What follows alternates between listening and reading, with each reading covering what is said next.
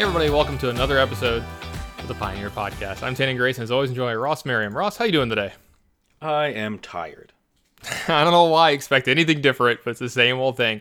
A little bit of the PC weekend slowing you down, or? Yeah, I didn't sleep super well last night, and we're recording this after Versus, and, even though Versus is only 3 hours, it's kind of tiring, because you're just constantly on, doing a lot of talking, but I'll be good. I'll have a nice relaxing evening. The Jazz have been off for a couple days. They play again tonight. Yeah, we're going to be able to get done with the show in time for you to enjoy the Jazz game? Oh, yeah. Yeah? We got a solid 2 hours before the game starts. I was about to say, it's like 5:45 my time when we're getting started, so yeah, I was about to say, you should be good with them out of Utah or whatever, but, so how was your weekend overall? I know you were, you live in Roanoke, so you were there while the PC, the Players Championship was going on. I know you were, like, pretty disappointed being the first man out, but it didn't seem to show in the photos and, like, the enthusiasm I saw from you. Oh, no, the weekend was great. Everybody came in. I kept trying to get them to behave irresponsibly, and much to the credit of the field this year, they did not. Yeah, you were rebutted quite well. Yes, I feel like they lost out on some karma points. So maybe some people should have behaved a little bit more irresponsibly, but no, they were all good boys all weekend, trying hard, doing well. So I stayed in a lot, watched a lot of the coverage. Actually went out and saw one of my favorite local artists on Saturday night, Morgan Wade. She's been off in Nashville working on an album, so hasn't been around this area a lot. Came back and did a show at a small venue here, that's in an old church building. So it's a cool little venue. So that was fun Saturday. Sunday night, we all hung out in the lobby of the hotel where the competitors were staying. Had a good time. There was a cubing going on. I played a lot of cribbage. We ended up at the Waffle House at like 2 a.m. Standard. It's a good night when you're at the Waffle House at 2 a.m. See, to me, I know it's going to be a painful night, and then I'm going to regret it the next day, but sure. So I have this theory about Waffle House. Have I ever told you my theory about Waffle House? What is it? So how everybody's like, oh, Waffle House is great, the food's amazing, or whatever? Very few people say that. Okay, well, I hear it, the people who say it are very loud. I think of like Okay. Todd Anderson and people that are like, oh, this food is great, or whatever, blah, blah. I have this theory. The reason people think that Waffle House, like, the food is great is because they're not sober anytime they ever go. I have had sober Waffle House quite a bit. Todd and I would go before Versus almost every time, and Corey and I go maybe a third of the time. That explains a lot, by the way.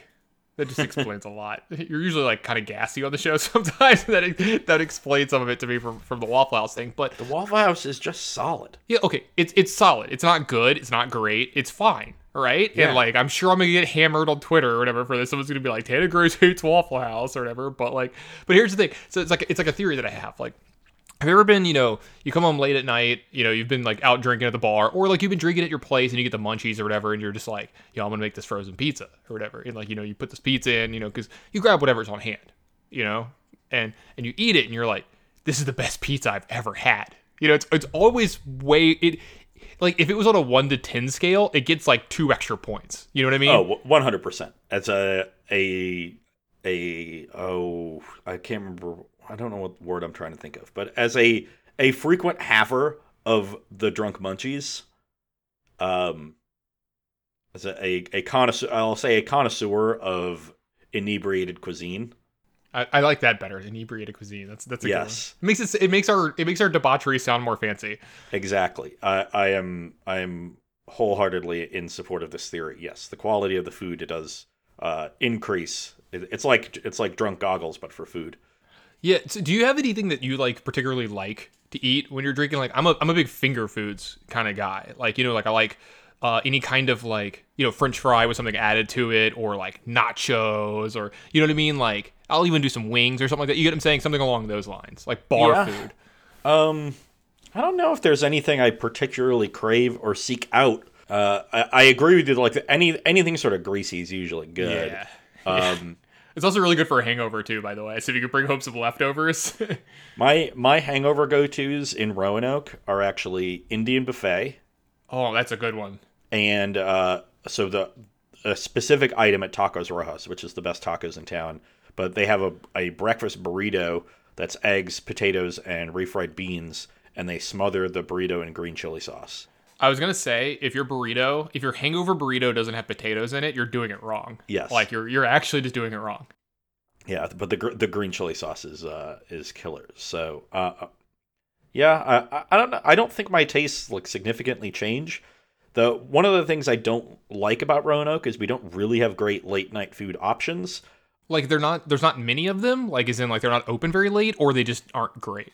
Um, Honestly, both. So So yes, there's one issue in that there's a couple places that are open late, but only on Friday and Saturday, because that's when most people are out. But right. I'm traveling on the weekends. When I'm out in Roanoke, it's like a Tuesday or a Wednesday. Because that's like your weekend. Like Wednesday is like a weekend for you, right? In Exactly. between shows and stuff. And Monday and Fridays are traveling. So I think of Wednesday as like your spa day. You're like, I'm gonna go Yeah. relax, maybe go out. Like It's sort of Tuesday, Thursday actually, because like Wednesday I have to do versus the next day, so I don't like to be out late on Wednesday. But Tuesday I don't have anything to do like early on Wednesday, and then Thursday usually the next day is traveling. And like traveling if you're hungover is perfectly fine. So Tuesday, Thursday are the nights I'm out quite a bit, which coincidentally are the karaoke nights during the week. just happens to work out. Sure, Funny how that worked out, but you had nothing to do with that whatsoever. so Tuesday and Thursday are the nights I'm often out. So those places aren't open. That's actually the noodle place that just opened, and then Benny's Pizza, and then Jack Brown's, a place I sent a lot of people to over Invitational Weekend. The burger place, they're open late and their kitchen's open late. So I try to hit them up, but they only have one non-vegetarian or one vegetarian thing on the menu, which is just a grilled cheese. But theirs has barbecue potato chips and mac and cheese on it, so it's really good. That sounds really good. When you said Benny's Pizza, I actually like looked back to see if my dog perked up because I thought she could hear you for some reason. I have headphones on, obviously, while we're recording, and she's just over here like munching away on her treat because I'm the only one in the house right now, and if I don't let her in the room while I do this, she'll throw a fit or whatever. She'll start barking at the door. We don't want that too much. So hopefully she doesn't bark while we're recording. Not the end of the world if she does. She's got her treat. She'll be fine. Yeah, she's actually like, most people when they hear about Pomeranians, they're like, oh, aren't they yippy? And I'm like, my dog doesn't bark like at all. She only does like, if you like when you come visit, right? When you walk in the door, my dog's going to greet you very loudly and very enthusiastically. About a minute or two after that, and once you pet her, she's silent. You know what I mean? And she'll bark like when she's supposed to, someone's at the door or something like that, or like she needs to, protect the house kind of things, anything a normal dog would do. But we got pretty lucky there.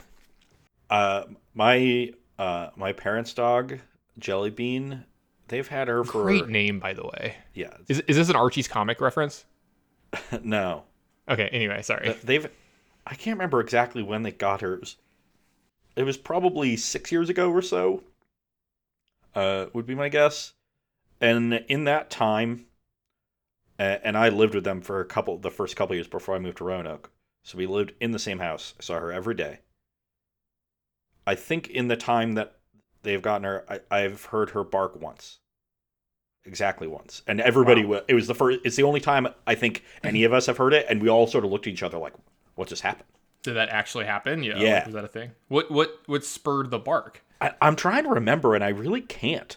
How do you not remember this? If it's the only time your dog's ever barked. You would think this would be like a thing. Yeah, you'd think it would be seared into my memory, but I don't know. But it wasn't anything like super serious, so that must be why it's not super memorable. But she's a very it's not that she's really tame, but like when I walk through the door, she'll tackle me. And if you get too close to her head, she will headbutt you. You gotta beware. Like a good solid headbutt. Oh yeah, she's hard as a rock. I took a headbutt to the nose once, and I thought I was gonna start bleeding. No, she's like some sort of pit bull mix. How much does she weigh? Ish. I would guess something like 40 to 60 pounds. I'm gonna say because I know like the exact weight of my dog, but it's a lot easier. Yeah. She's small, but Jelly Bean's a medium-sized dog, but she is like all muscle and like. Mm-hmm. Oh yeah, those dogs are ripped. Like they're she's a dense dog. Very dense. But my in-laws, I'm sorry, my brother and sister-in-law, they have a little French bulldog, little French pitty kind of thing, and he's like a mix or something. But he's like that. He's just like you look at him and he looks like he's flexing, like the bow up look. He is just like, bruh. And he is solid. He's only like 20 to 30 pounds, but you'd think he's more, the way he just like barrels into you and like knocks you over, or the way he plays, or whatever. But as for my weekend, it was a little different than normal. There were no actual football games on the weekend for my teams, but if you were a fan of LSU football, it was still a pretty good weekend, even though we didn't have a game. We won a lot of awards, but we won this one. I think people have heard of it. It's called the Heisman Trophy. I don't know if that's good or if that's something that you want, but it comes along with something called High Score. Yeah, that thing. Ross is doing the Heisman right now at home. I wish we could get a picture of this. It's not the best Heisman I've ever seen, but it's definitely better than some. Yeah, I'm doing a seated Heisman. It's difficult. Yeah, seated Heisman. There we go. But yeah, Joe Burrow won the Heisman. It was I think it was one of the I honestly, I don't super follow the Heisman super hard because I follow like LSU football. You know what I mean? Like, I don't get deep into the numbers when it's a bunch of players from teams I don't get to watch. But it did seem like this year that it was they invited Joe Burrow to the Heisman and 3 other people to watch him receive the award, because it did not seem particularly close. So it was nice watching him get that. Our coach was there, his family was there. It was pretty cool to watch the Heisman ceremony and have like a vesting interest in it. You know what I mean? Because that has not happened really in my lifetime. This is our first Heisman Trophy winner in like well over 50 years, versus Billy Cannon. So pretty cool to watch that. The Saints played Monday night, and I don't know if you saw what happened in that game, but it was a fun game to watch, but it was not, what's the word I'm looking for here, competitive? I don't remember the final score, but it was something like almost 40-0. But Drew Brees broke the all-time record for touchdowns thrown, and then he also broke the completion record in a game. He went 29 for 30 in the game, so he had 1 incompletion, and the one that he missed was like a little dinky screen pass that like they had a miscommunication. You could tell like he led the guy and like the guy didn't run. You know what I mean? Like the guy just didn't run. So it could have been 30 for 30, which no one's ever done. Someone's come close. Like Phillip Rivers came close or whatever, but pretty interesting to watch him break another ridiculous record the night that he breaks an all-time record. And I don't know, maybe we should get a couple more conversations on him being the GOAT. Him possibly being the greatest. I mean, it's obvious that he's one of the best, but whatever. So some stuff going on there. Had the family over, hung out. Had this like impromptu dinner one of the nights where we cooked up steaks, cut them up, and then like made like tacos out of it. So, we did like that, like red onion, cilantro, a bunch of other stuff. And then I made a quinoa salad along with it. And it was like actually just absurdly good. And I still have leftovers that I've been munching on for the last day or two. So I just love it when her parents come over and want to cook, because her mom's one of those cooks that, her being my wife, her mom's one of those cooks that she never measures anything, never reads a recipe or anything. It's like all up in her head and she just does it all by like sight. And it's always perfect. Those people, I'm one of the ones I have to measure literally everything, I'm getting there. I'm measuring less and less. If it's certain things, if it's like oil your pan with like, 2 tablespoons of I'm like, whatever. All right, here we go. Like, that's easy. But when it's like actual ingredients for the food, I don't want to like way over, way underdo something. So like, I'm pretty stickler for it, but that's probably just because I'm relatively new to cooking. So yeah, same. If I ever have to transfer something to like a baking dish, then I'll make sure to measure things at least relative, because I don't want to end up with just like way not enough or way too much to fit in the dish. That makes sense. But if I end up making like a little more volume here or a little less volume here because I just didn't measure things according to whatever recipe, but it's all in one pot, then like who cares?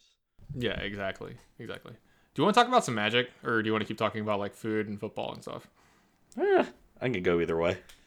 All right. Well, there were some bands this week again. It was kind of interesting, right? Like we had a normal band announcement on Monday, and then we found out that we were going to have a Pioneer band announcement later. Like I thought they might combine the two, which there was some uncertainty there. But it seems like the results of the two different bannings were the opposite. Like people expected something to be banned on the other list, like something from Modern, like Oko, but we didn't have that happen.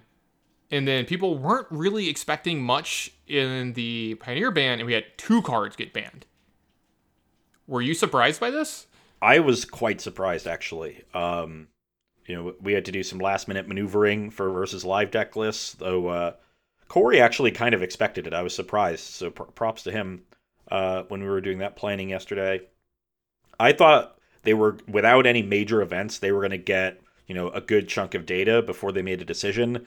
Now, what I did not factor in is that they're actually not making another announcement for 3 weeks because their office is going to be closed next week and the week after.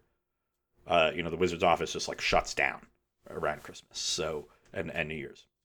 So I think without the ability to also, come in next week and make an announcement, they were a little bit more gung-ho in doing something this week. And, they said they were going to be aggressive, and they are. So they took the Magic Online data, and the Magic Online data that they cited is pretty damning. When you have a deck that is twice as many 5-0s as anything else and winning 60% of its non-mirror matches, that is it may not sound like a high number, but that is a significant advantage to have just in deck selection alone for the Simic Devotion deck that also did very well in the PTQs. I think it had 3 in the top 4 in one of them. So definitely something that seems reasonable to react to. I don't think anyone is sad that Oko is gone.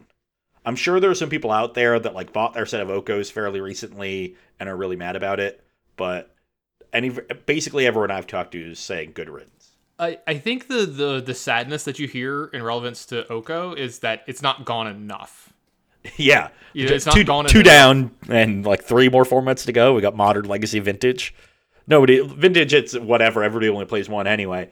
Yeah. So like we have two more to go, Modern and Legacy, and then we will finally be rid of this meddlesome Planeswalker. Can we just ban 2019 Magic cards? Is that a thing we can do? Yeah. Because that seems like it might fix a lot of problems as well. I mean, yeah. I kid, but I kind of don't. We need to like Y2K Magic. So like we're gonna hit 2019, but look, why don't we just go back to 2018 instead, and everything will be fine. Yeah. So like we referenced, Oko Thief of Crowns is now banned in Pioneer, and there was a second card that got banned. This one, I'll admit, I was surprised. You were surprised. I've been calling for this to be banned for a while, just because the card is heinous. The design is heinous. Like everything about it is bad, in my opinion. Nexus of Fate.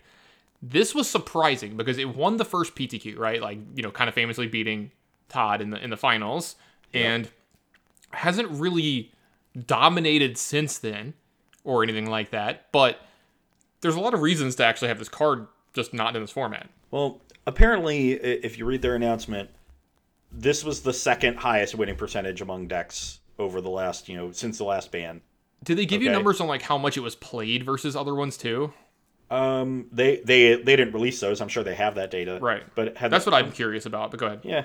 As long as it's above a certain threshold where you can take the data for win percentage seriously, then the difference isn't that relevant to me. But notably, this was the second best performing deck, and one of its worst matchups was Simic Devotion. So the fear was that by removing Oko from the format, you just let the Nexus of Fate deck run wild, which they've done with recent bans. Like Reflector Mage was banned when they got rid of Smuggler's Copter and Emrakul because the Azorius decks had just been so good. Even though the Emrakul decks had finally taken over from them, they thought like these Azorius decks are just going to take over. They did the same thing with Rampaging Ferocidon and Ramunap Ruins, saying that the energy decks are gone, but these red decks are probably going to be way too good. If we just ban the energy cards, so those cards went as well. So this is in line with their recent philosophy in terms of how to handle the ban list and try to preemptively hit things if they think it's going to be a significant problem in the metagame they're creating from the obvious ban. So that's fine by me, and I agree with you. The card is just heinous.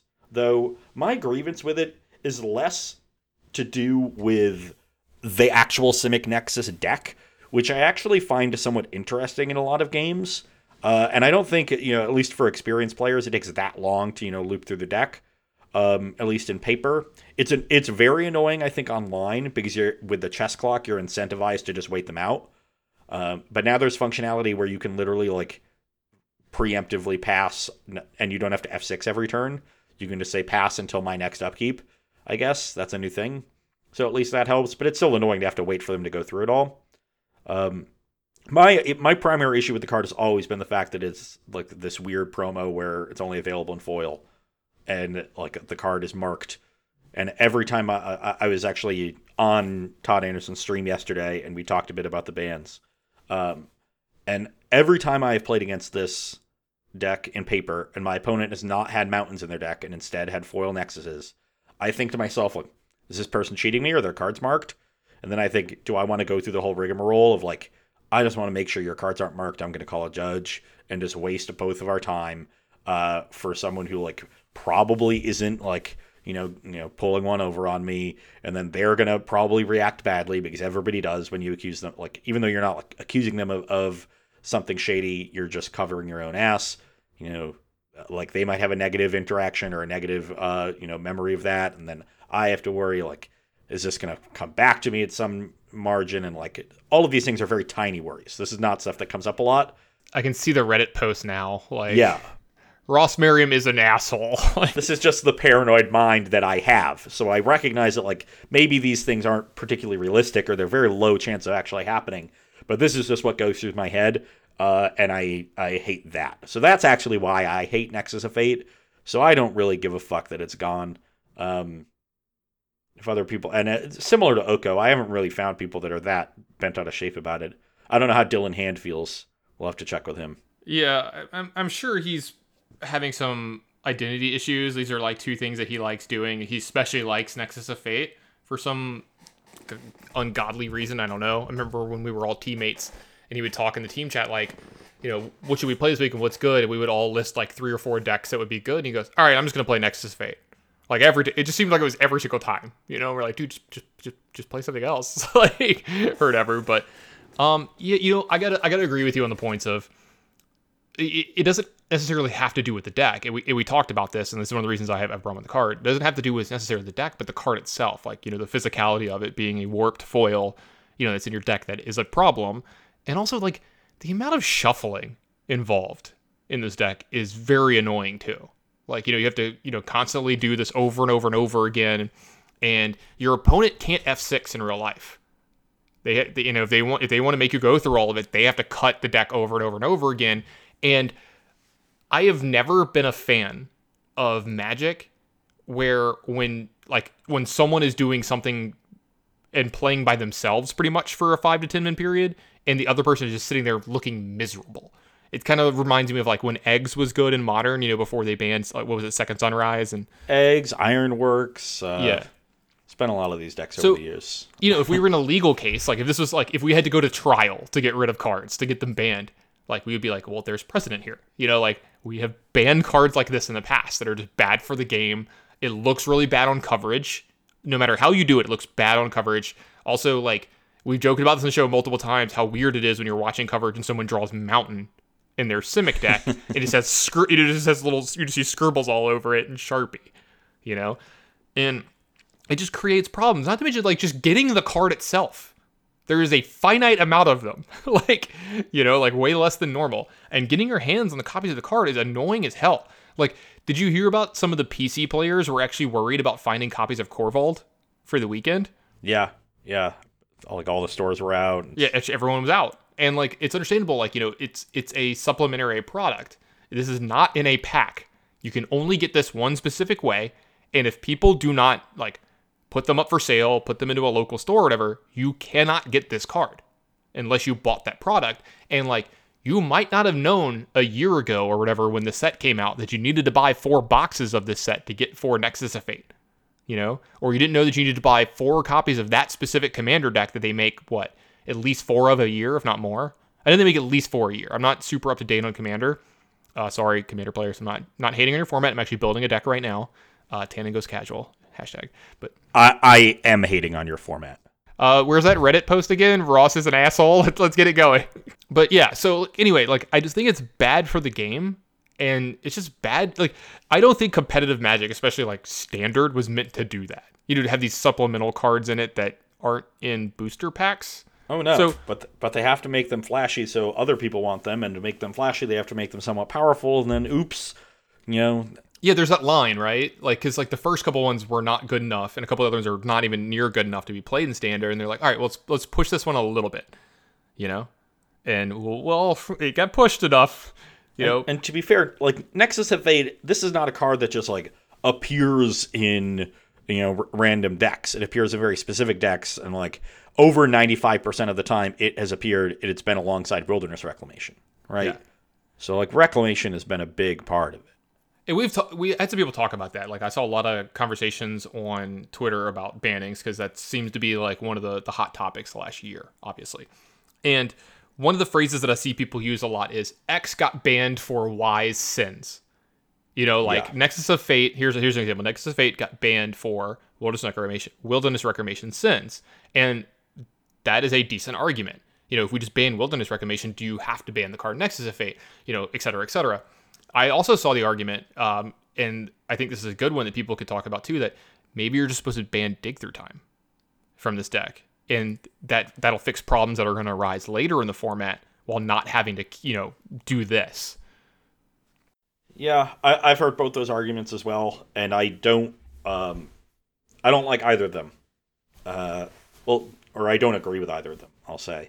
As for the first one, the argument that you could leave Nexus unbanned if you banned Reclamation also works the other way. I don't think anybody thinks Reclamation is getting banned in Pioneer anytime soon, and Reclamation might actually appear in some other decks. There are fair Wilderness Reclamation decks. We saw them in Standard. We can probably see them in Pioneer. I bet Todd Anderson is brewing them right now. He might be playing them on stream. I don't know. Yeah, there's like Lotus Field decks with like cool things going on with Expansion Explosion. Like, we don't know. This is a thing that could happen. Yeah, those decks aren't reclamating, but like a Team of Reclamation deck, I could imagine a deck like that, being reasonable. And those decks actually are kind of fun, right? I played one in Standard. We top 8'd the Team Open, remember? I enjoyed playing that deck. I don't think anybody really, hated playing against it. Not near to the same level that they hated playing against Simic Nexus. You had one of my favorite moments in a tournament that entire year. It was you versus it was Pete Ingram's team. Who was the Standard player? Frank Scarron. Yeah, Frank Scarron, and he was playing like, was it Mono Red Aggro? Mono Red. He's playing Mono Red Aggro, and we haven't played each other in the tournament yet, but he knows what you're playing. And it was one of my favorite moments because he goes Mountain Go on game 1, so it's pre-board, and you go like dual land or whatever, go, and he just goes shock you. Which is like the worst play ever in this format. It's just a million creature decks, and like Shock is actually actively very good at the format. And he's just like, I know what's up, I know what you're playing, shock you. And like everyone at the table just like lost it because like I think I was like getting deck checked or something, and I was like watching your match, and it was just, if you understand like competitive play and like scouting each other's decks, it was just a very funny moment to see him just straight up he might even main phased it, honestly. I think he might have just like sent a message like shock you go or whatever, like turn 1, and I thought it was this is what I came here for. Yeah, exactly. Love it. Yeah, I mean, like I said, that deck was cool. Yeah, because you weren't going like super infinite and like you weren't looping things. You were just like, you were a combo deck, which is cool. Yeah. So the argument of like we should leave this one in because it might see play otherwise actually works more in Reclamation's favor and to ban Nexus of Fate. And the play patterns with it just aren't nearly as heinous without Nexus. As for the second argument, once again, like Dig Through Time, yeah, it appears in other decks, right? And it's in basically every single control deck. It's in most combo decks in Pioneer. But none of those decks have been particularly dominant. And in the control decks specifically, Dig Through Time is not a huge piece of the puzzle. It's usually a 2 of. It's not this 4 of that we saw during its time in Standard, where it was the premier card draw spell of the format, and every control deck played 4. It even had a small amount of time in Legacy, like after they banned Treasure Cruise. Yeah. They didn't ban Dig Through Time with it.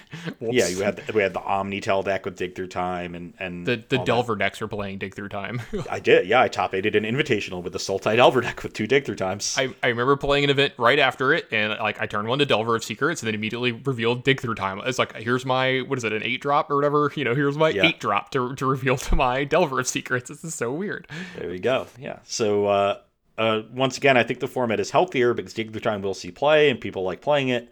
And I don't think the card is overpowered, though it is on my watch list. That was a recent article I wrote. I think it might get there. Who knows?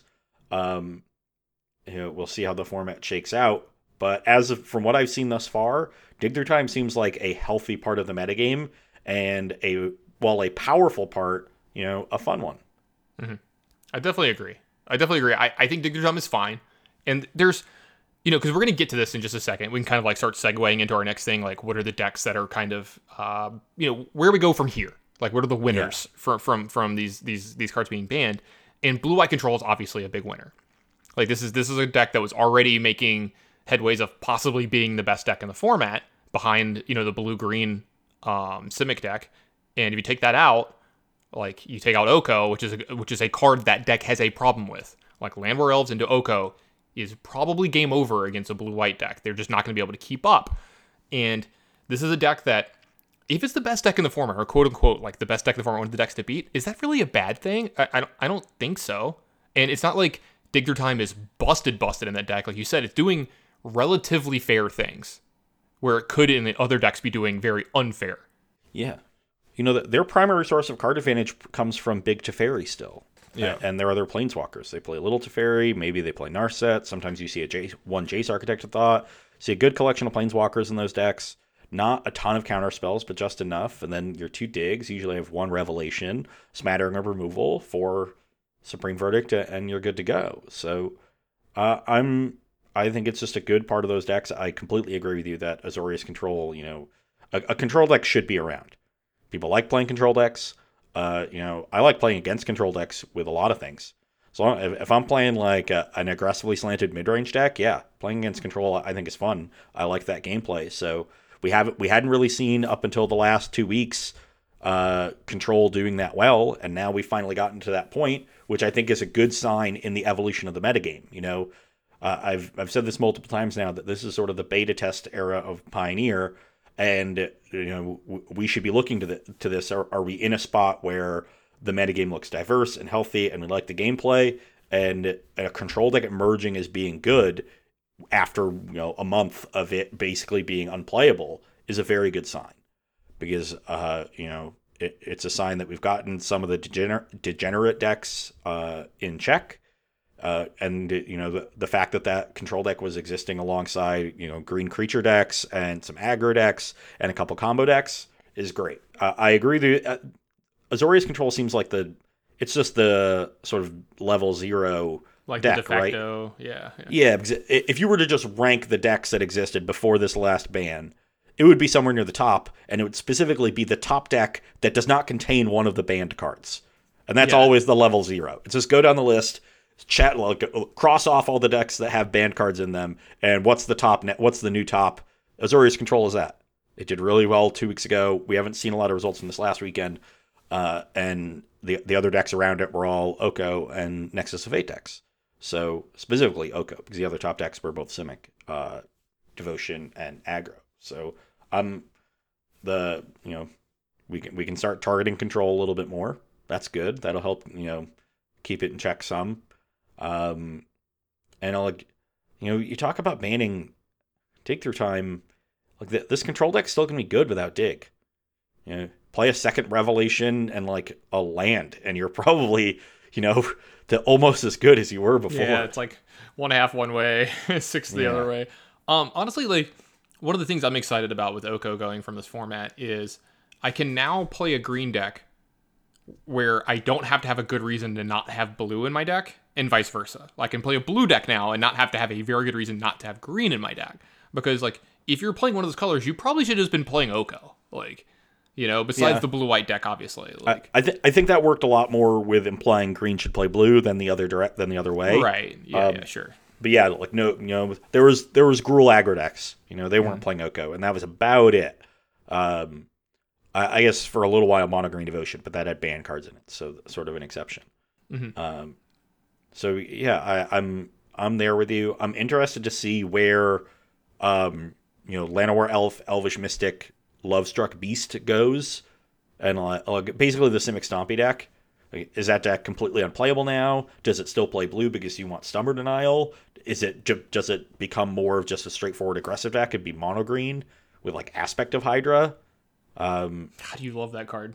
I do love that card. I'm interested in what that deck does, because I think that deck still won a huge number of its games by just saying mana creature, 3 mana, 5 power creature, second 5 power creature on turn 3. Stub you. Yes. Stub you or just kill you if you can't answer these 5s. I mean, there was a really good deck in Standard, like a year and a half ago, where we called it, I think it was called like Steel Leaf Stompy, where they splashed blue, just for like a counter spell here or there, or like, I think it played like Commit to Memory, kind of thing. Yeah. And that's a deck that could actually just be good in this format, especially has where been like, good. Yeah, that's what I'm saying. That could be a deck that's Oko still good. Being a part of it has been a pretty... Oko being there has been a pretty big part of it, because in particular, all of your creatures trumped an elk.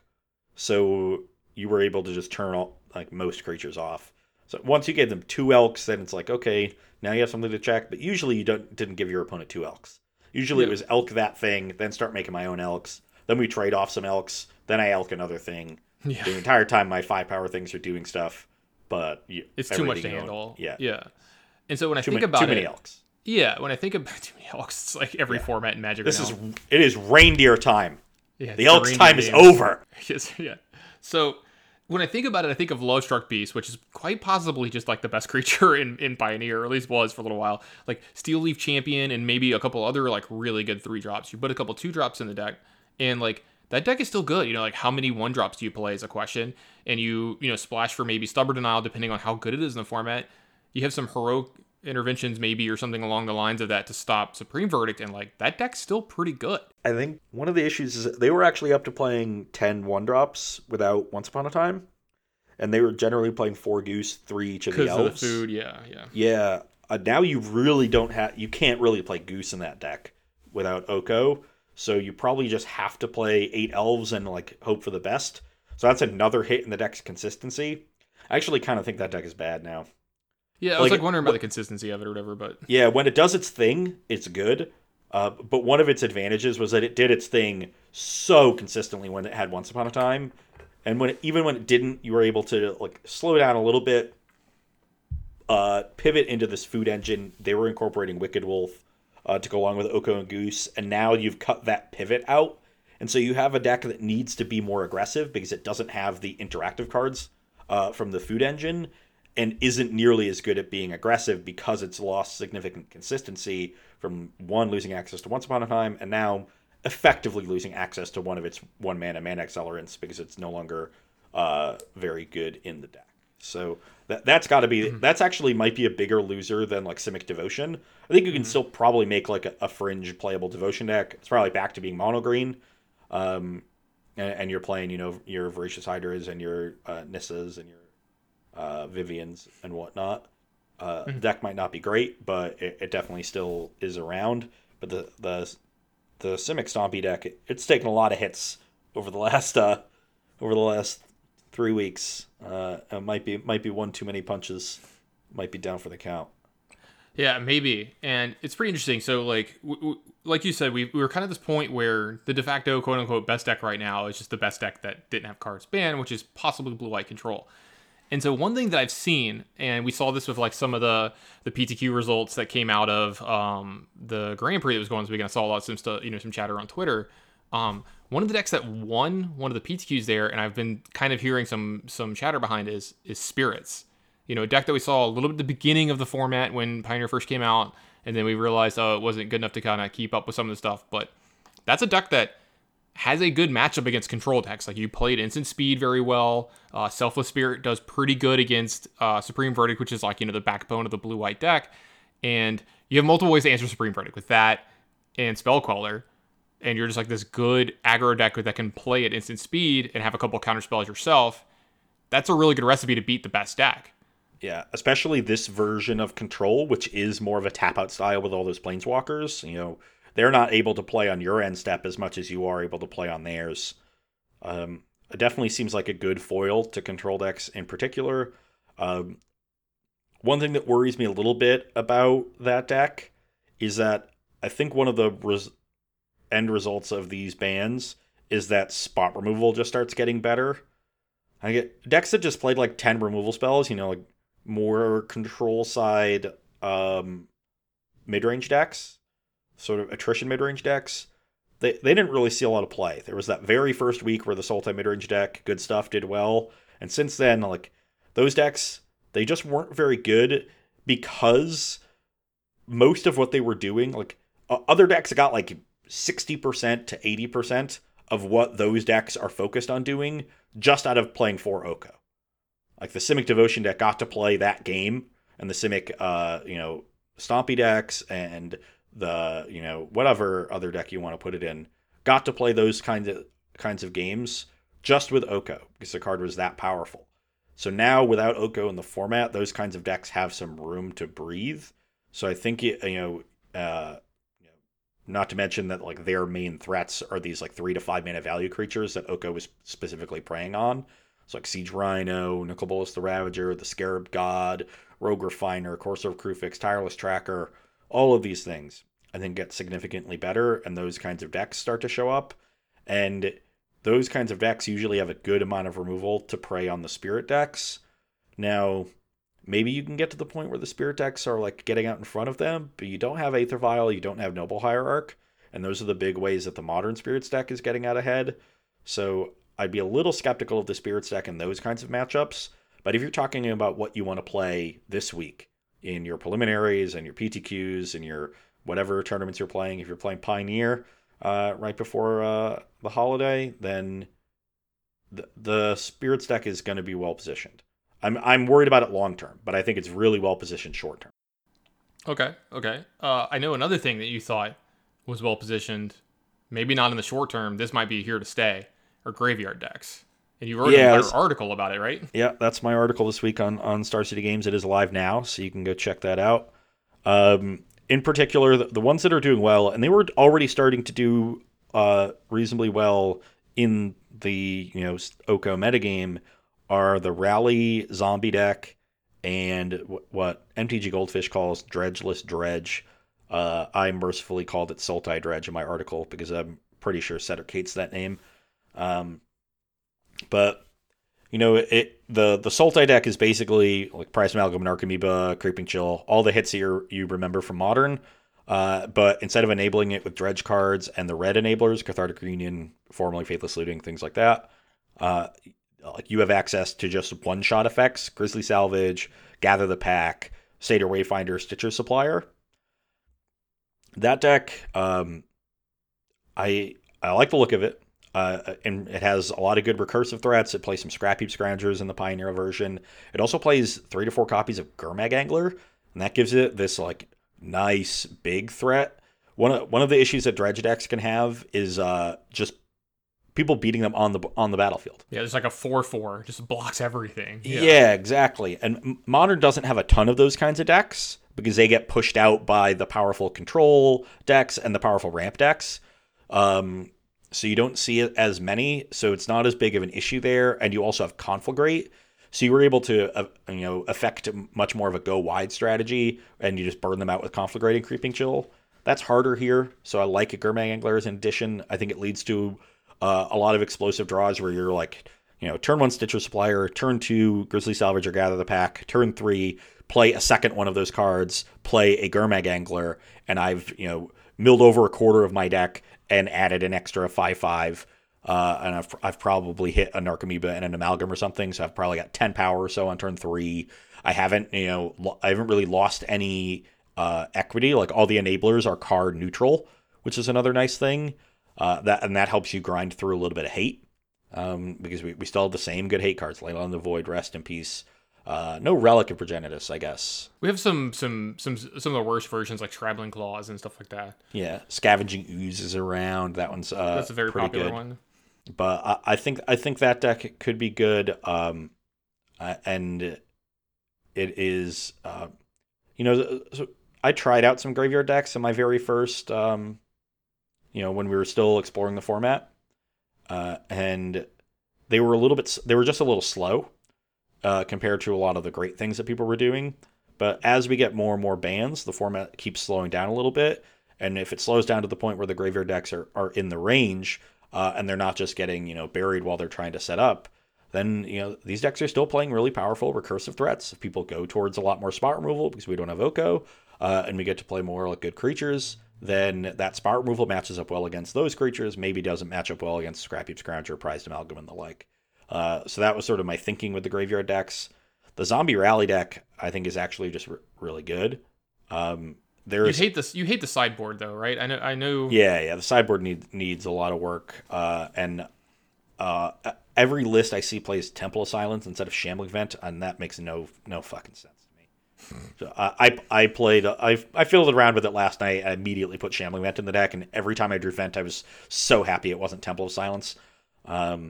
So that I would start there and then really work on a sideboard. But Dark Salvation's a really powerful card, especially if we're in more of an attrition-y metagame with these mid-range cards. Like I ripped a Dark Salvation against a Thought-Knot Seer in my very first match against it, and the game just ended.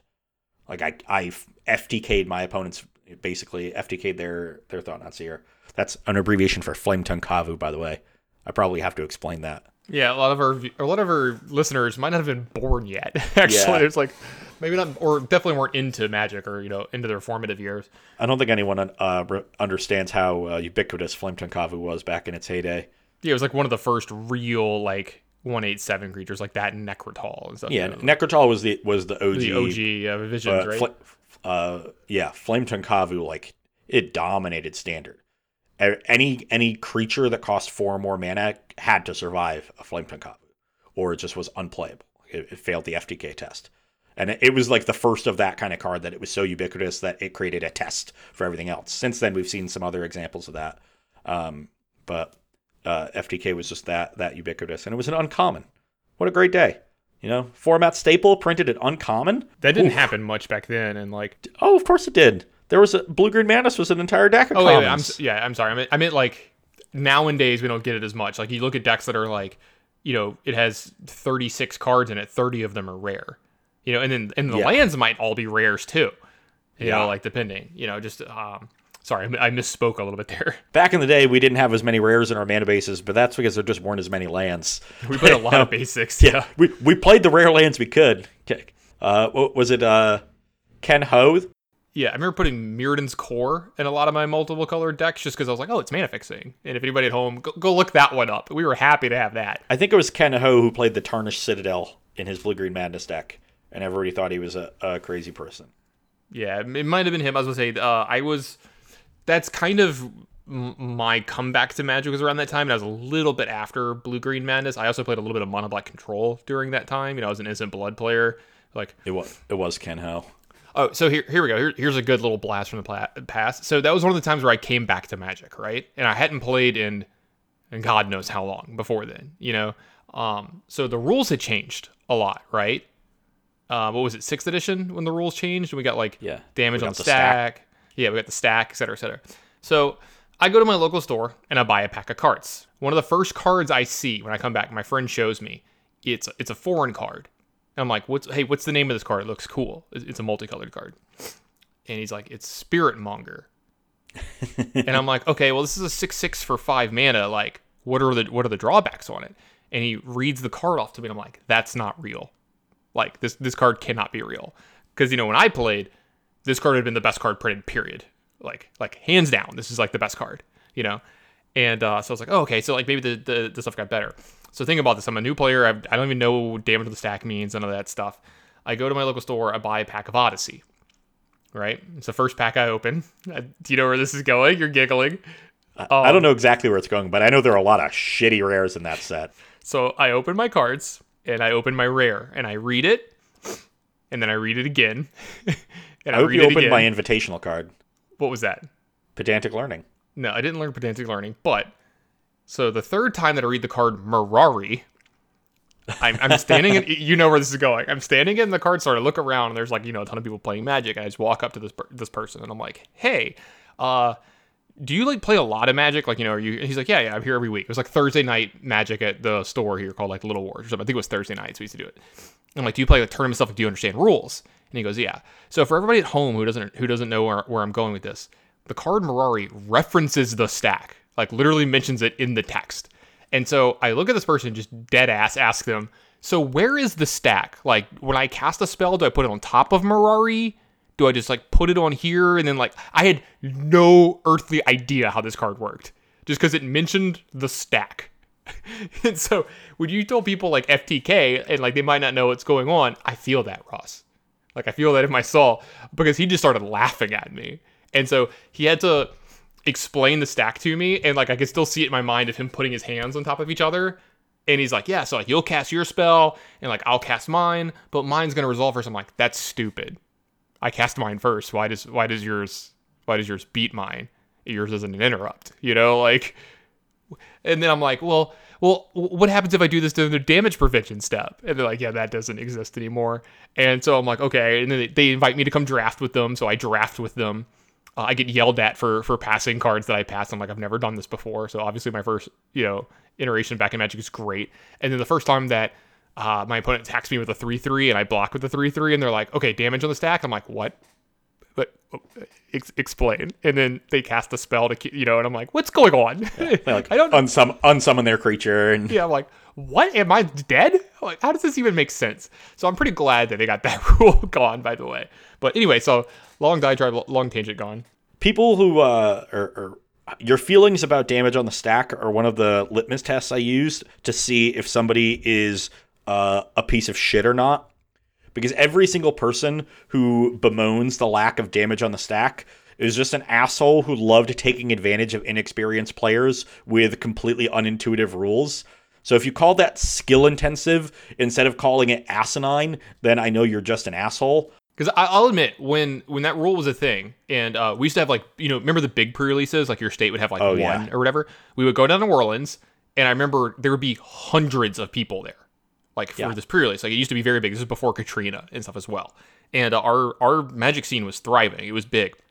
And I would play in, like, 2 or 3 pre-releases, maybe 4. I would go both days, and you run these huge flights. And depending on how well you did, you got a bunch of packs. Yeah, there was one big flight a day and, like, a bunch of mini flight, like, on-demand flights. We used to get, like 2 sometimes. Like, if you, like, they would stagger them. Like, one at, like, 10 in the morning, and then one at, like, 2 or something. So you could play both if you wanted or whatever. Okay. But I remember I did not lose very much. And I don't mean that as in, like, I was just so good, I didn't lose it very much. It's just versus the average player there who was, like, more of a casual player and I was more of a competitive player, and them not understanding how, like, to stack damage and stuff. Like, I was always hoping to get the giant growth or unsummon effects of the set. I didn't care about my rares, within reason, obviously. Yeah. But, like, you would just win combat because you would just 2-for-1 them one too many times. You do, like, 2 or 3, 1 or 2 times every game, and they could never win. Anyway, what were we talking about? We just, like, made this huge tangent. Back to spirits. Yeah, we were talking about spirits. No, we were talking about graveyard decks. I was talking about the zombie card, Dark Salvation. So the zombie deck is so the zombie deck. Yeah, this is great. When you said that, I couldn't help but laugh so hard. Yeah. It functions okay as an aggro deck. I think it's a little removal light in that regard, and so I kind of want to add a few more removal spells to it, because a lot of its creatures are sort of 2-mana 2/2s, and it doesn't play any of the Anthem effects that you might be remembering from its days in Standard. There's no Lord of the Accursed in this deck. There's no Liliana's Mastery, because it's got to be super creature heavy for Rally the Ancestors, and then it plays all of the Drain cards that are white, Corpse Knight and Wayward Servant, to, like, set up these big rally turns. So you don't really have room for all the anthems. So your creatures can get mopey if you're not killing blockers. So I'd like to see a little bit more removal in it. I've putzed around with it, and it's one of those decks where, like, I did okay, and I thought I did okay, but I know that this deck can be better built by a huge margin. And that was actually the first reaction I had to Is It Phoenix in Modern. I played, like, 2 leagues with it, and with the old lists that were playing 4 Is It Charm and 4 Bedlam Reveler and weren't playing Gutshot. And I was like, yeah, when I, draw my cantrips and I Thing in the Ice them, this deck looks great. And I was able to win through Graveyard Hate some amount of the time. And I think I went like 7-3 over 2 leagues. Which is like average to slightly above. But I thought, like, this deck can change by quite a bit and get a lot better. And so I reformed the sideboard, added Crackling Drake, added Gutshot, and deck got infinitely better. I'm not saying that Rally Zombies is going to be Is It Phoenix. I don't think it's quite at that level. But anytime I'm, like, doing okay with the deck or doing average to above, and I think there's a lot of room for improvement, I'm usually pretty excited about it. And that's where the zombie deck is. Yeah, it's also just a cool deck too, right? If you're a fan of, like, Rally the Ancestors or Zombies or any of that kind of, like, Zulaport Cutthroat kind of thing, like, there's a lot of crossover for, like, Commander players to like something about this, Standard players to like something else. Like, if you liked Rally during its season, it plays along the lines of of those kinds of strategies. And I think the deck is definitely, something that at least needs to be explored more and messed with. One thing I struggled with was sweepers. And not just things like Anger the Gods at Exile, just like straight up Supreme Verdict. If I didn't have a rally or they dealt with the rally somehow, like you really don't have a lot of good ways to play through it. And sometimes if their verdict just came down on turn 4, I was so starved for resources that my rally just didn't do a whole lot. Or didn't do enough, I mean. Because you sort of need the rally, sort of one of your big ways to gain reach and close out a game after your opponent is stabilized. It's sort of like Patriarch's bidding in the old Goblin bidding deck. Yeah, that's a good analogy. Yeah. Except it is a one shot bidding. That's just literally what the card is. But the fact that it's a one shot means that like it needs to do a lot. So I think one of the things that I'm targeting for the sideboard is threats that can help me.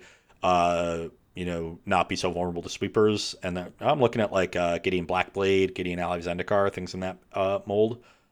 Could be quite good. So we'll see how it does there. It definitely is going to have to perform against sweepers because Azorius Control is out there.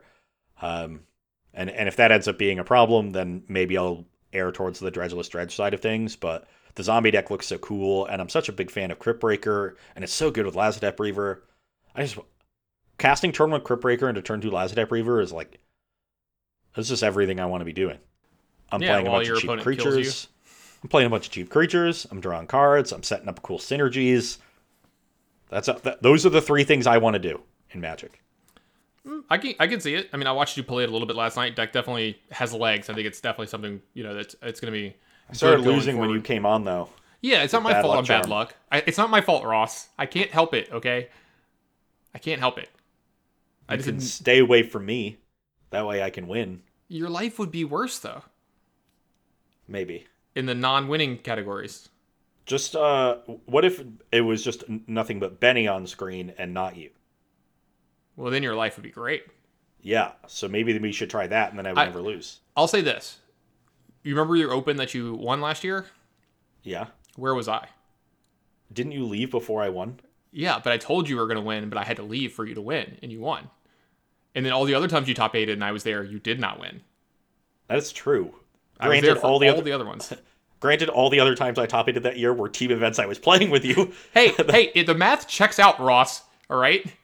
I knew this for a fact. Why didn't I win any Opens this year? You were never around. Riddle me that, Tannen. It was only the second half, and you shat the bed, so... I had 2 top 8s in the second half of the year. Yeah. And 2 in the first half of the year. Should have had 3.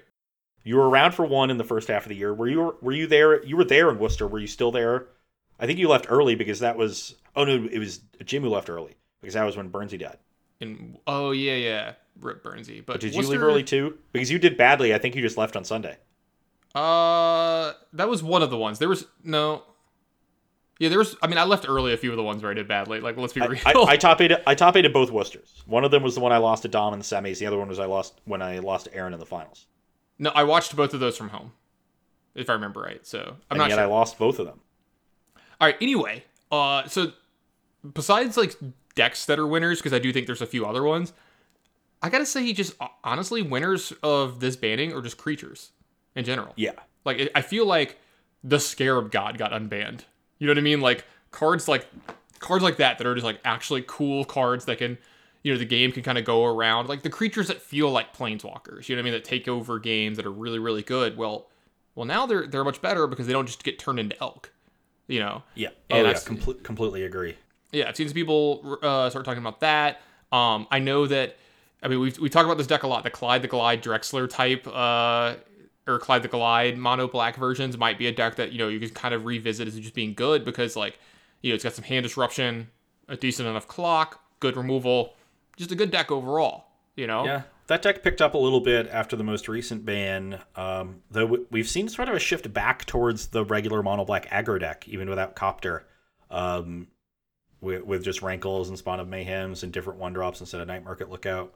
So yeah, they're going with like 4 Rankle now to have more, just so they have some synergies with their 1-drops and stuff. Yeah, so the creatures and stuff.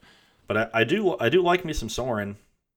I still think Drana is poop, and I don't know why it's in the deck. Every time I see the list, I look at that card, I just like shrug and shake my head because I'm not sure as well. I do agree with you that I think Sorin is busted, but As someone who wrote an article about Drana, expecting it to see play in Standard, I was wrong.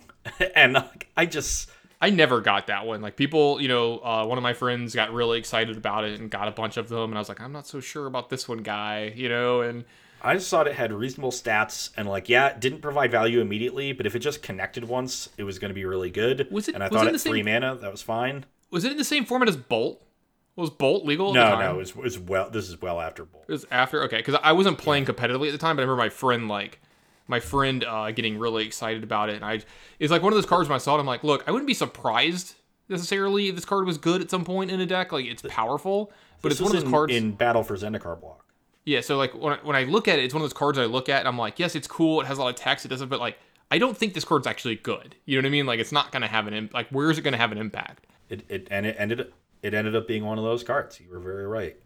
One thing I will say it has going for it, specifically in Pioneer, is that 3 mana and 3 toughness works really well in the format because you dodge Wild Slash and Fatal Push.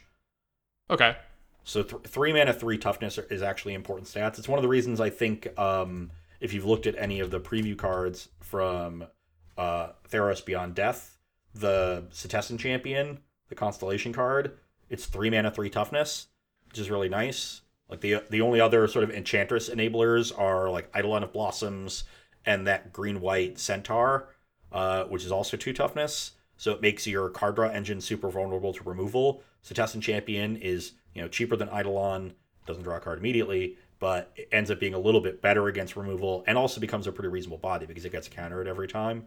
So I'm a little interested in that card in Pioneer for that reason. So I'm not like 0% on Drana, but I do still think that deck can do better, especially because like on turn 3, I never want to be casting a Drana. I just want to cast Sorin every time. Yeah, I agree. I agree with you. That, or you want to cast like a 2-drop into Thoughtseize or like a 2-drop into Fatal Push or something. I also think Liliana Last Hope sounds great in that deck. Like you have some really high value cards to rebuy, and it provides 2 pips of devotion, and is just generally a powerful Magic card. It's good against spirits if that deck picks up a lot of popularity. Yeah, I mean, I definitely could see that too. That card's, someone asked the question last week on the show. They were like, what's a card that you thought would be, big in Pioneer and you thought would, have impact, just hasn't? Liliana the Last Hope has not had a huge impact in this format. And it is one of the more powerful Planeswalkers, period, in the format, especially 3 mana. Yeah, we've seen a fair bit of it in Modern since its printing, and it was very good in Standard, but really haven't seen a ton of it in Pioneer. It's usually like a one-of in a lot of mid-range decks. Like in some of the Delirium shells or whatever, yeah. Yeah, even non-Delirium ones, just like a random like Sultai or Abzan mid-range deck will just play like 1.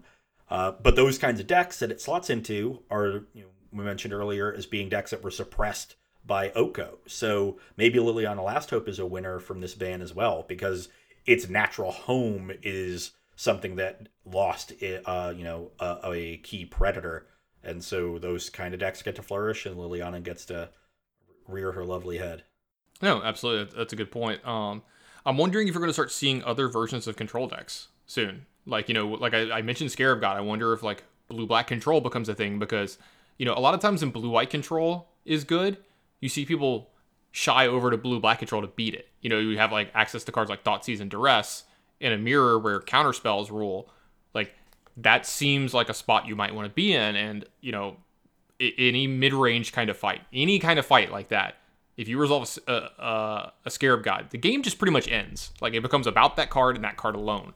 If you played during that Standard time, that was a big deal. So I've seen some people, there's been some rumblings about that, and maybe that's something we need to look into in the future as well. Yeah, that's another way to go. Like Azorius control. If people are playing that, then yeah, I'll play control deck that wins the control mirror. Yeah, just shred them apart. Yeah. Yeah, that's definitely a possibility. That said, they have Teferi, which is a pretty big one in the control mirror. This is Teferi Time Raveler, of course. That leads me to a point that I was going to make. If you can cast this card, I think this is a good point in time where your sideboard should have 3, if not 4, Mystical Disputes. Because like if you think blue-white control is going to be a deck that's big, and you think Spirits is a deck that's possibly going to be popular, and some of these other things, like that card swings a matchup drastically. Yeah, definitely. I think it could be very good going forward in some of these. Yeah, it doesn't hit Supreme Verdicts, but it hits a lot of the other important cards, and just answering Teferi, I think, is like one of the big things, and only having to leave up 1 blue mana to do so. Answering Teferi and just answering Absorb, resolving your threat. It's so much easier to play against control decks when you get them on the back foot early and they're forced to tap out, because then you can just start, you can then sequence your threats in a way where like they have to answer each one with a removal spell, towards the end of the game they just have dead counter spells in their hand. So that's the kind of card that helps you get ahead and sort of start the blender that's a term I'm borrowing from the Utah Jazz, by the way, which is what they call their offense. It's the blender. So one person penetrates and gets in the paint, and that causes the defense to rotate over to them, and then you pass the ball off to somebody who's now in an advantageous position, and then they keep pressing that advantage as the defense is rotating, and eventually, these small advantages accumulate, and you end up with a really good shot. This is sort of what happens against control. You get a little bit ahead by resolving a threat, sticking it early. Then they're forced to verdict for a little bit less value or use a removal spell at the wrong time. And then you get to resolve another threat and generate a little bit of value or put them under a little bit more pressure. And towards the end of the game, either if you sequence your threats correctly, they're left with an answer that doesn't line up with your last threat, or they're left with a couple counter spells in their hand they never had a chance to cast while you're still ahead. And they're never able to establish a card advantage engine like Teferi because you're so always ahead on the battlefield. So that's the kind of thing you want to be doing against them. And Mystical Dispute is the kind of cheap interactive spell that helps you do that. So, I mean, kind of overall, just putting it all together, I'm pretty excited about this ban just because I'm kind of glad Oko's gone. Honestly, it felt like it was warping the format too much where you kind of had to play it. The format? It's warping every format, Tannen. Well, did you watch the Players' Championship? Ross, we're a podcast about Pioneer, but yes, I watched the Players' Championship. It was something like 94% of the decks were green or something like that from the weekend. Across every format? Yes. I did not see a statistic on that. I know every single standard deck was green. Yeah, I think it was something like over 90-something% of the decks were green. And then, so in Modern, we had 4 Devoted Devastation decks. We had 3 Bant Snow decks. We had 2 Bant Urza, 2 Sultai Urza. That's 11 already. We had Amulet Titan and Titan Shift. That's 13. We had 2 human decks. Those are green. That gets us to 15. And then Hobbs was 4-color Shadow, and one of his colors was green. So every single Modern deck was also green. Hobbs was one of the people who played a deck that didn't have green in it. He played Grixis Delver. And then Drake Sasser played Blue-Red Delver. In Legacy, yeah. Yeah, so the 2 Delver decks in Legacy didn't have it, but there were some Bant Miracles decks. I can't remember the exact Legacy metagame. It was just a whole bunch of 4-color, and it was just a whole bunch of nonsense with Occam's Astrolabe and all that stuff, which another card. Cards are too good. Green is messed up. I don't know why they started just giving green all the best sources of card advantage. It doesn't make any sense. And this is coming from someone who likes green a lot. Yeah, they made an effort, it feels like, over the last couple of years to just make green a lot better. And maybe green wasn't playable. And have you looked at the color white recently in Magic? It's unplayable. It is so bad. And we could maybe give some of these cards to white, because I'm not going to lie, some of these green cards have seemed like white cards that have been pretty good, or kind of infringing a little bit on that color pie. So I don't know. I can't believe this. I mean, I can't begin to say that I believe that I would, do a better job in their shoes, because I would not. Let's just put it that way. If I was the head of it all, it'd be 7-mana sorceries that do busted things all day long and stuff like that. You don't want to play in a format that I've created. The Theros Beyond Death might be for you. Oh yeah. I don't know if you've seen the preview cards from today, but they previewed 10 different rares, and none of them cost less than 5. Oh, I need to go look at that actually in a minute. I didn't even know that was going on. Not a single one of them is playable. Hey, I want a PTQ in Theros block, so I played on one of those Pro Tours, so maybe we'll make Theros a return. Block limited? Yeah, it was limited, yeah. Some Nessie Nasps? I don't think I had Nessie and Asp in my deck. I'm not 100% of that. I think. Oh, now that I mention it, I think I was blue-green in draft, and I was black-white. I mean, blue-green in sealed, black-white in draft in the top 8. I had a lot of green The merchants. consensus worst color in that format was red. Yeah, I had a lot Which of is green why I merchants. like drafting red decks. Yeah, like, when I say I had a lot of gray merchants, I mean a lot of gray merchants, Ross. Did you have 4? I had 3 gray merchants in the first 16 picks or whatever, and then obviously that was it or whatever. But then I had a what was it called, Triad of Fate, sort of the creature that like lets you blink your own creatures.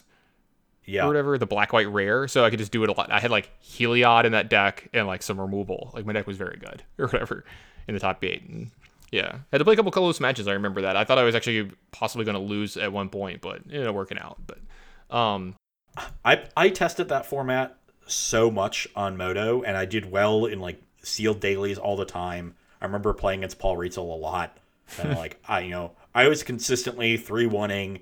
And I would 4-0 about as often as I would 2-2, and I would basically never do worse than 2-2. So I was winning like 75% of my matches across a pretty large sample. And every single PTQ I went to, I just got bodied. Yeah. Every time. And I just couldn't understand it. I was like, what is going on? Maybe have you ever considered being luckier? Well, that season, that PTQ season ended shortly before the weekend of Providence, where I almost went back-to-back.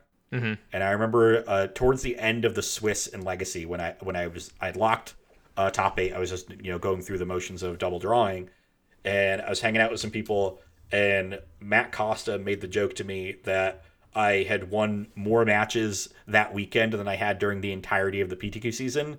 And at the end of the weekend, I remembered the joke and went back and looked at my results from the PTQs, and he was right. He was right. He was not wrong. Yeah, he was right. And I did not play a small number of PTQs.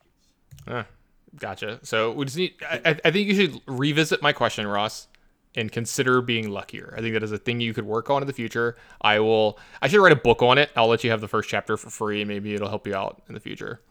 I'll write the foreword. Sure.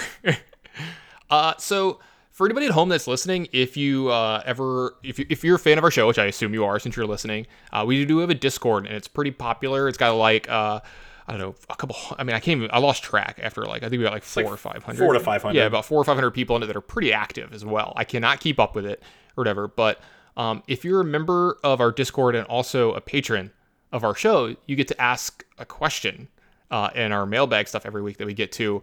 This week it seems like a little bit went. It was a little slower this week than it was last week, but I think it had to do with like the bannings and like the holidays and stuff that was going on. But there was a question that came up, and I wanted to ask your opinion on it first because I want to hear what you think about it, because it came up because of what happened this weekend at the PC. There was a few things going on, and I definitely was watching this going on. And the question is, slow play has been brought up at the SCG PC. Is there anything reasonable that has been done to fix or address this? If you want to go ahead and go first, because you're going to be a lot longer winded than I am, because I have a very short answer to this. Well, if you're going to be short, why don't you give your answer? No. My answer is just no. Like there's you just don't think they can do anything? No, I don't think there's a good fix. I don't think there's like do you think it's a problem? Yes. So this is a 2-part question. Yeah, I think it's a problem. I don't know if there's a good way to fix it because it's so subjective. There's like no, hey, if they take more than 27.5 seconds to make a play or whatever, it's like it's how you feel. And I don't like when they start, like, I have definitely been at events or played in times where I feel like when I say they, I mean judges made a concerted effort to be better about it, which I appreciate. But then you start to get the other end of the spectrum. Like, I would be thinking for 10 or 15 seconds during a hard turn after playing very quickly for the game, and they'd be like, you need to make a play. And I'm like, are you serious? Like, I try not to have that kind of reaction. It's kind of hard not to have a visceral reaction immediately when someone, does something like that to you. But I think it's too hard, honestly, to get it perfect. And yeah, there's things we can do. I think the onus falls more on the other player in the game first before it falls on the judge. I don't think we as players are doing a good enough job to self-police what's going on in the games and getting judges involved more. The problem is that a lot of times, sometimes when you bring over a judge for this, is like they don't do enough after the fact as well. But for every time I say that, I don't want to say that always happens. I think that has happened. There's definitely most judges out there are great. So I didn't want my statement to be misread as me saying judges suck. So yeah, this is definitely an issue, though I think its prominence is a little bit overstated. This is something that's talked about a lot. When it happens on camera, it becomes like more to the forefront of people's minds. Yeah, exactly. And it is bad for coverage for things to be so slow paced, right? So that's another aspect of it. I'm a little more optimistic than you are. I do think that judges can be a little more strict with what they do. Like, do you know what their sort of rule of thumb is? Is it the dinosaur walking across the? Yes. Okay. Explain it for people at home. You're told to imagine a small dinosaur walking from one side of the table to the other, and if they get to the other side, that's a slow play. And it's like, well, how big is the dinosaur and how fast are they walking? Yeah, when do you start the dinosaur? Do you start immediately when they get priority? That seems excessive, like for mental energy wise. But so yeah, that's just sort of that just seems like a very asinine way to do things, because it doesn't remove literally any of the subjectivity of it, because you can just imagine the dinosaur walking more slower or walking faster, and that to me doesn't make sense. I think judges could be could be better about that. There is going to be an issue of uniform policing, and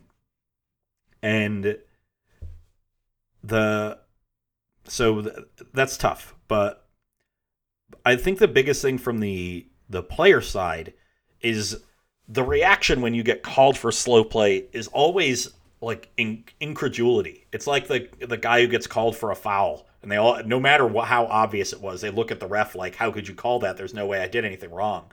I was like, yeah, like most people know when they're taking a little bit too long. So I think if we could change and be a little bit less like, I'm not taking too long and incredulous about it, then that would help. But I'm not even sold that it's the thinking about plays and like being in the tank that causes people to play slowly. I actually think it's just everyone's mechanics at the table. If you watch some of the people who have reputations for being very slow, the Jim Davises, the Joe Lissettes, the Zan Saids of the world, their mannerisms, how they draw every card, how they do all of just the mechanics of playing paper Magic is all really slow. I watched Zan pick the card off the top of his deck, still face down, slide it across the table, which is like the thing you do when you're slow peeling at the end of the game, but he did it for like every draw step. And then when he picks the card up, he like swings his hand across the table, across his body, and like looks at it on his left side after he picks it up with his right hand, then puts it into his hand. Like, I don't know how you pick up that, and like it's probably something he doesn't even notice, but that's the kind of thing that just takes forever.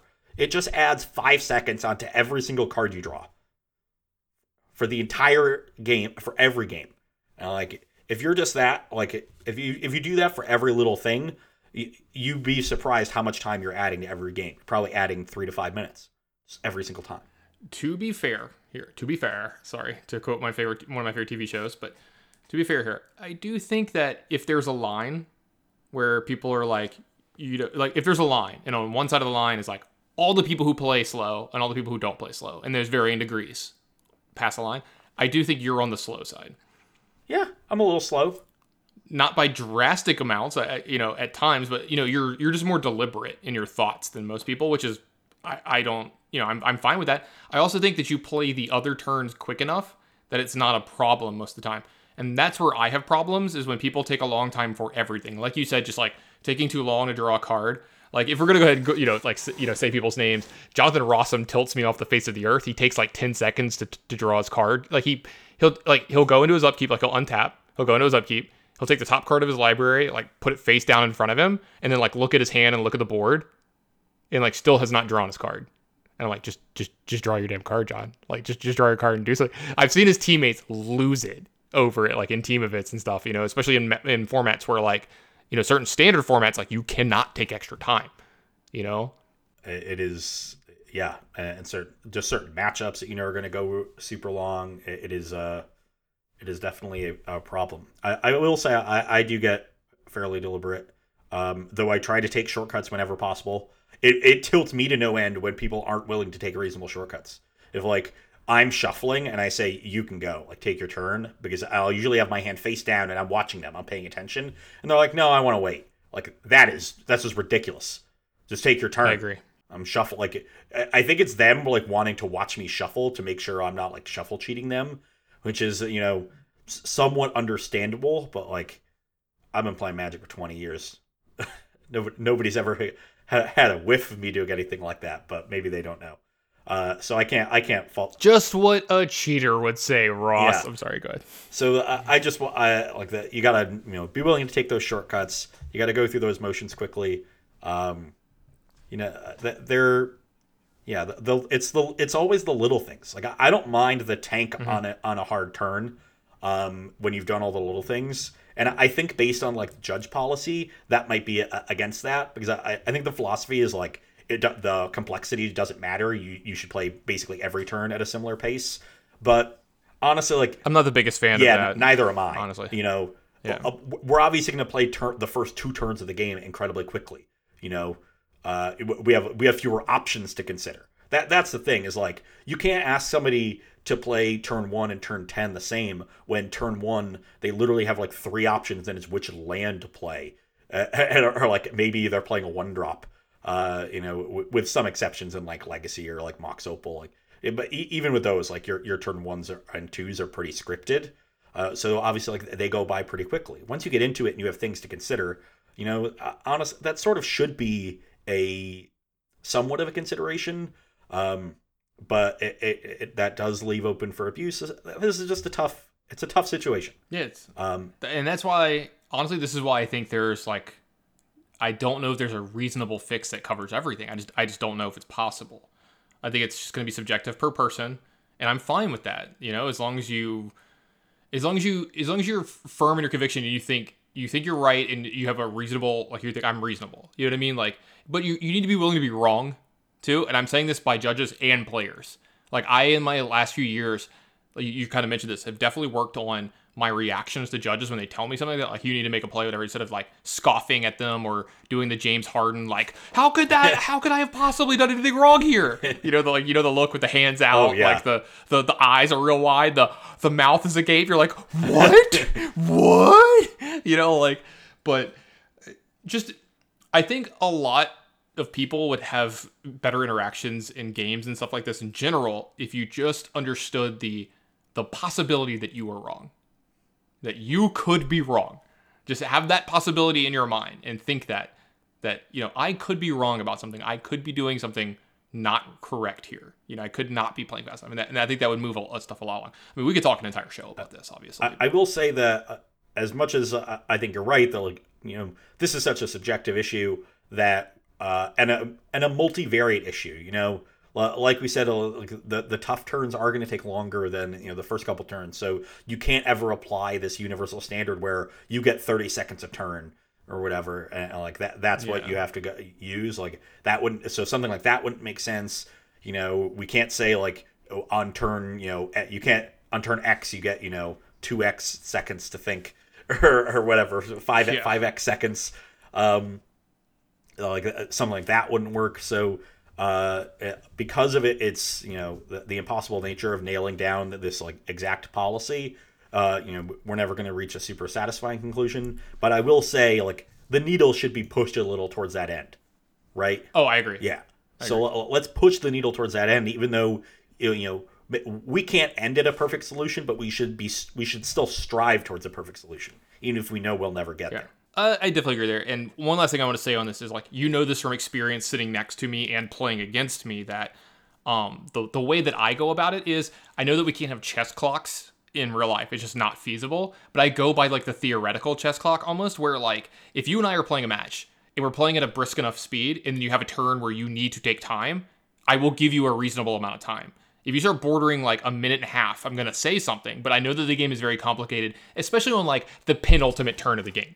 Like the last time you and I played, we're playing like Delver versus Storm, and like your complicated turn is going to take the majority of your time of the entire game. It probably takes more time for your one turn than all the other turns of the game combined. And I am fine with you taking time on that turn as long as you play the other turns at a reasonable pace, because I would also like that to be afforded to me. Because overall, I play pretty quick, pretty brisk for most things, and then there's turns where I'm not the smartest human being alive. I definitely make some really dumb mistakes when I'm playing Magic, so I need to tank sometimes and figure things out. Also, most of the time, I'm never doing it multiple turns in a row. Like if I'm tanking, I know what I'm doing for the next 3 turns, depending on what you do. Yeah, exactly. And that's another thing. It's like, well, how can you say that I'm taking too long in this turn? Because that's sort of a reductionist view of it. Because what I'm doing is planning out the next 3 turns. So this is really all the time I'm going to need for 3 turns. Is that? But there's no way but there's no way like that leads to a slippery slope. The judge doesn't know that. It's just another issue with it. And I do like to think of the virtual chess clock as well. That actually plays into whether or not I'll concede if we go into turns. If I think my opponent has just taken a completely unreasonable amount of time, like I'll just take the draw. And if I think that like they've played reasonably well and they're pretty far ahead, I'll generally concede. Unless the draw is beneficial for me, then I'll just never concede. But I'm the exact same way. Yeah, but like just be a little bit mindful of that. And it really is the little things. Just draw your card quickly. Shuffle that quicker. Last turn when you want to showboat. I think that is relevant to gameplay, so that's a side issue. One thing that I do to help save a little bit of time in the matchups where I think it's going to go long, like you've probably seen me do this in Legacy where we have to shuffle a lot. If my opponent's playing some form of control deck like Miracles, whatever, the matchups usually go pretty long. I don't know if you've ever noticed, but like when they fetch or whatever, and they're doing something, I'm like, give me the deck. I'm like, let me shuffle your deck and then I'll present it back to you. Like, you don't need to shuffle it for 10 seconds and then give it to me to shuffle it for 15 seconds. Because like we can shortcut this because like they're shuffling their deck, they get their land and they're trying to do something. I'm like, no, just give it to me. I'll save us 15 seconds here. And I'll do it 4 or 5 times over the span of a match and save that extra minute or 2. And I'm not saying it's something you have to do, but it can come down to that, in some important spots. So really great question. Like I said, I think this is one that we could go almost an entire episode on, and it would provide a lot of examples and stuff. So I'm going to try to, cut it off there. But, if this is something that you want to be involved in another episode of the Pioneer Cast, this is something you can do by being a patron, just join our Discord and stuff. But before I go into the closing, I wanted to talk to some people that are listening about an idea that Ross and I have had that we're going to try to possibly do before the end of the year. We're thinking about doing an extra bonus episode before the end of the year where, it'll kind of be like a mailbag episode. Like we'll set up like you can either tweet at us or send us something on Twitter to the podcast Twitter, not to us personally. Try not to do that. It's we'll take it obviously, but that might get too much. But we'll also set up an email account for this. We have one, so I'm gonna make sure that email gets put out there. Where it's kind of like a mailbag question episode, but we don't want to talk about Magic if we can avoid it. Like. Obviously, if you're like, what's your favorite deck of all time? We'll talk about that for a minute, but we don't want it to be about, because like there's not a lot that's going to go on in the next 2 weeks, right? There's not a lot of big paper tournaments. There's a couple things online we could talk about. Cards aren't going to get banned, and we could kind of add an extra episode in here because Ross has got to do a lot of traveling as well, and that might present a problem for recording one of our episodes. So at least we'll have some content out at that point. But like perfect example here. You hear Ross talk a lot about breweries. Like, what is Ross's favorite beer and why? Like, does it remind him of his childhood, or something? I don't know, like... Why would a beer remind me of my childhood, Tannen? What are you trying to say? I thought about that as I said it, and I was like, this does not make sense. But,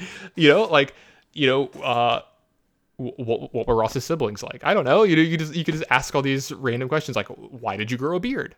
I liked clean-shaven Ross. He was cute. Like, what happened? Why'd you cover Nobody even knows clean-shaven Ross. Clean-shaven Ross hasn't existed since early 2013. I've seen pictures, Ross. I've seen videos. Yeah. There are pictures, but people didn't know who I was. Like what's Ross's favorite vegetarian dish? Like what's the one meat that if he could have one meat and still be vegetarian, like what would it be? Like if he could cheat on vegetarianism with like one, would it be bacon? Like would it be ham? Like no. What would it be? No. Well, I don't want to. Don't answer. No to both.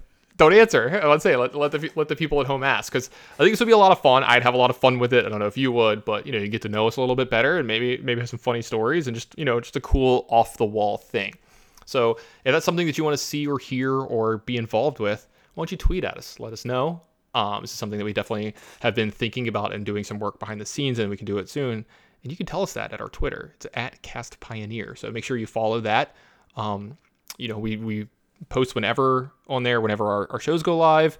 We do a lot of decklist retweeting on there. There's lots of discussions on there. There's been a few people that are like stalwarts on our Twitter, and they get long discussions. I don't know if you've seen this. I'm talking 30, 40 reply threads on like what do you think about this deck? What about this matchup? Like, how are you sideboarding here? So lots, like pretty much an article worth of stuff is going on in these Twitter threads. So we thank everybody that's there, but make sure that you follow us there to get all that information. On our Twitter, you can find the link to the Discord that we've referenced multiple times. It's in our Twitter, very active Discord. We have a ton of different channels that you can be a part of, lots of different discussions going on, all the way from every Magic thing you could think of down to sports, video games, TV, memes. There's voice channels in there, so you can talk to people. I know that I jump in there sometimes when like a big event's going on and I'm watching it. I've done some impromptu AMAs in there as well. Those have been pretty fun. You can ask me whatever question you want. I'll answer it. Stuff in there. So that's a lot of fun. And in both of these, you'll find some links to our Patreon. And if you don't have any of that, but you want to be able to support the show, it's patreon.com/pioneercast. And we really thank everybody that's already supporting us. There's so many of you who have already, pledged your loyalty to our show, however you want to put it. We really, really appreciate that. All the patrons at home, you guys and gals are great. We really appreciate all the help because it helps keep Brent from going crazy, trying to make us sound good every week. Thanks, Brent. Again, you're great. And, it helps pay for all the stuff that, Ross and I have to put up with the show. We have to actually, pay for some of the stuff that we're doing on the show as well. So yeah, Papa needs really, swag. Yeah, Papa, he needs a new Joe Ingles Utah jersey. That's the real thing, right? That's what it really is. You didn't see this, but Ross did the very sheepish nod. He's like, "Yep, you got me." But anyway, so if you want Ross to get a new jersey, or my dog to keep getting treats, I'll do the pity one. Make sure that you can support us there. Again, patreon.com/pioneercast. And we thank everybody that's already a patron of the show. Y'all are great. Y'all are the real MVPs. Ross, if people wanted to get a hold of you more, see more of you, hear more from you, where would they go? Best place to reach me is on Twitter. I am at Ross Hunneds. That's RossHunneds. I try to respond as much as possible, so the best place to get at me is there.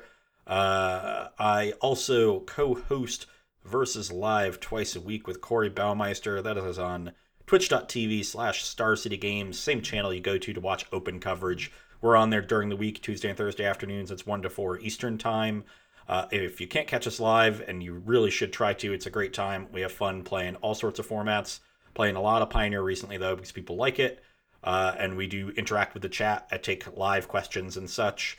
But if you can't catch it live, the Tuesday shows go up on YouTube the following Friday, and the Thursday shows go up the following Monday. So you can watch them on the Star City Games YouTube channel. I also do a weekly article for StarCityGames.com that is goes up on Tuesdays at 11 a.m. Eastern. So you can read that as well to support me, and I thank everyone who does. If you wanted to find more of me, you can find me at Twitter at @TannerGray. Sorry, hit the mute button there. I had to take care of my dog. Sorry about that. But yeah, I'm on there. I'm pretty active on there. Work's definitely cutting into my Twitter time, and I gotta have a talk with my boss about that. I finished signing all the contracts today. By the way, I thank God I worked on my signature. I had to sign so much stuff, so many things.